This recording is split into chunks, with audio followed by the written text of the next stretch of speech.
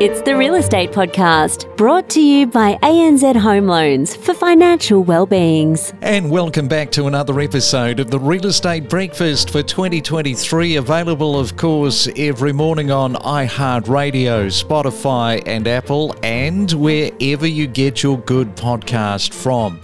Well, it's a Saturday. It is the 11th day of March for 2023. It's been another busy, crazy week, and despite the RBA's rate rise earlier this week, there will be, of course, people, including today, getting out across the weekend looking to buy some property.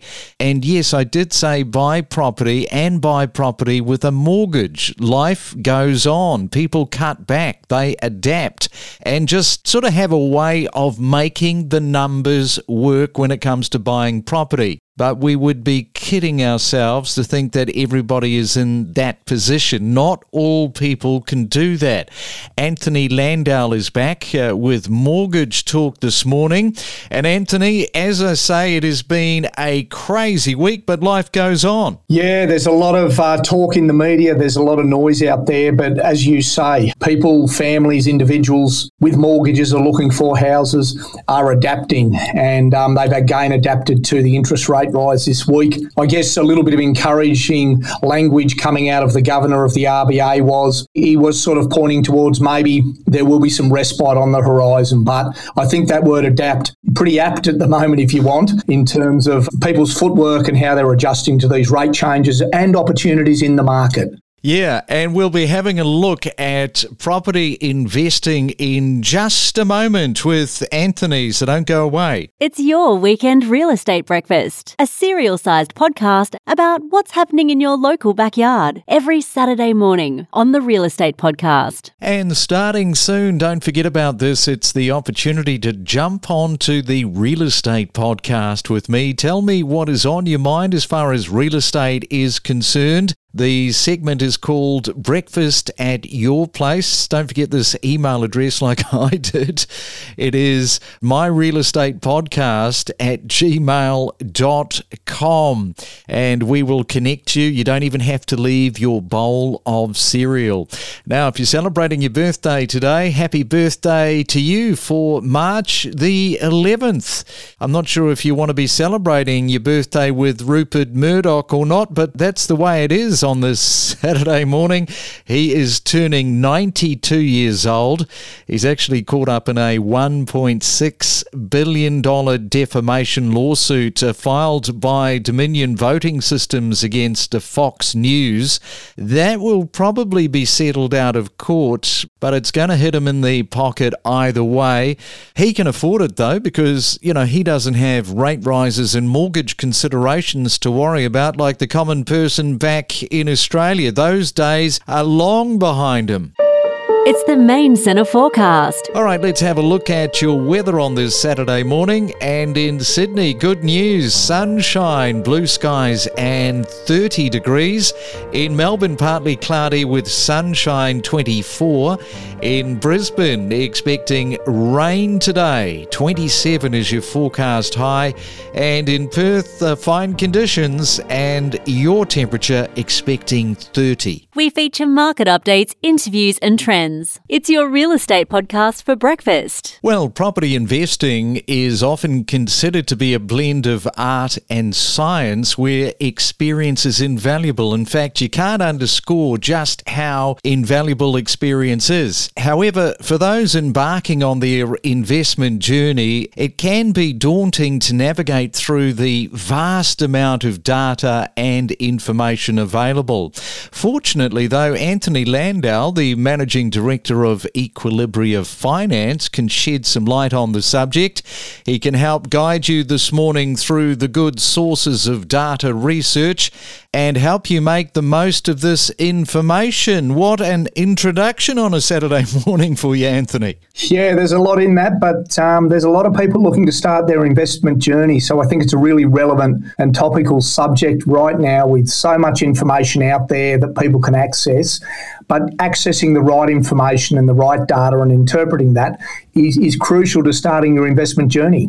Yeah, so let's have a look at that. So one of the problems people have in the real estate market is the amount of noise coming from left and right. And at times, I mean, this noise becomes like a droning effect that can wear people down over a period of time. And people need, though, to look at what is valuable information. So what are the core metrics investors should be focusing on? Yeah, that's a great place to start. And for a new investor, whether you're a first time or building your portfolio, it's about getting some discipline around some of those metrics. We talked in the past about mindset and how it is a different mindset, and the research associated with investment is different. So some of the core areas we take our clients with the research is understanding the fundamentals of supply and demand. Now, I say that quite broadly, but a lot of the detail we find in the metrics comes back to supply and demand. And a couple of the key metrics, if you're looking at investing around that, would be understanding the history of the capital growth in a market. Has it been consistent? Has it over time outlived the ups and downs? Understand rental yield over time. Understand your vacancy rates, which essentially again is around supply and demand. There's a couple of other key metrics that I'd suggest people should look at. Past sales history, that'll give you some guideline to capital growth and future growth potential. Understand the days on the market, how long it takes to sell a typical property in a suburb. That'll help identify locations that might be strengthening or might be opportunities to buy in. Understand your ratio of owner-occupiers to investors. Owner-occupiers often build a great foundation for an area. And again, if there's a proportion of renters in that area where there's some scarcity, that also might help the rental yields. And one that often isn't discussed that we look at as well is understanding wages growth, understanding the strength of the economy, the infrastructure, the employment there. Is there a good income stream? Is there strong average wages growth? Are the tenants going to be able to pay the rent essentially as it grows over time? There's a lot of data out there on these, and if you focus on those 4 or 5 things, it's going to build a good picture of an area. As you mentioned, there is a lot of good information to take on board and to register in your buyer's brain. Sometimes that is not as easy as it sounds. Now, how can a first-time investor use this research to their advantage? Yeah, so firstly, you want to know where to look. There's a lot of good information that you can access now at no cost through the websites. There's real estate websites, there's investor websites. There's also paid data you can get through places like RP Data and CoreLogic, and they might provide information on the history of a region's capital growth. They might provide information on the history of a region's rental yields or days on market. So it's going to give you some really good indications around the type of market you want to buy in. In terms of using that to your advantage, there's always an element of subjectivity and objectivity around this.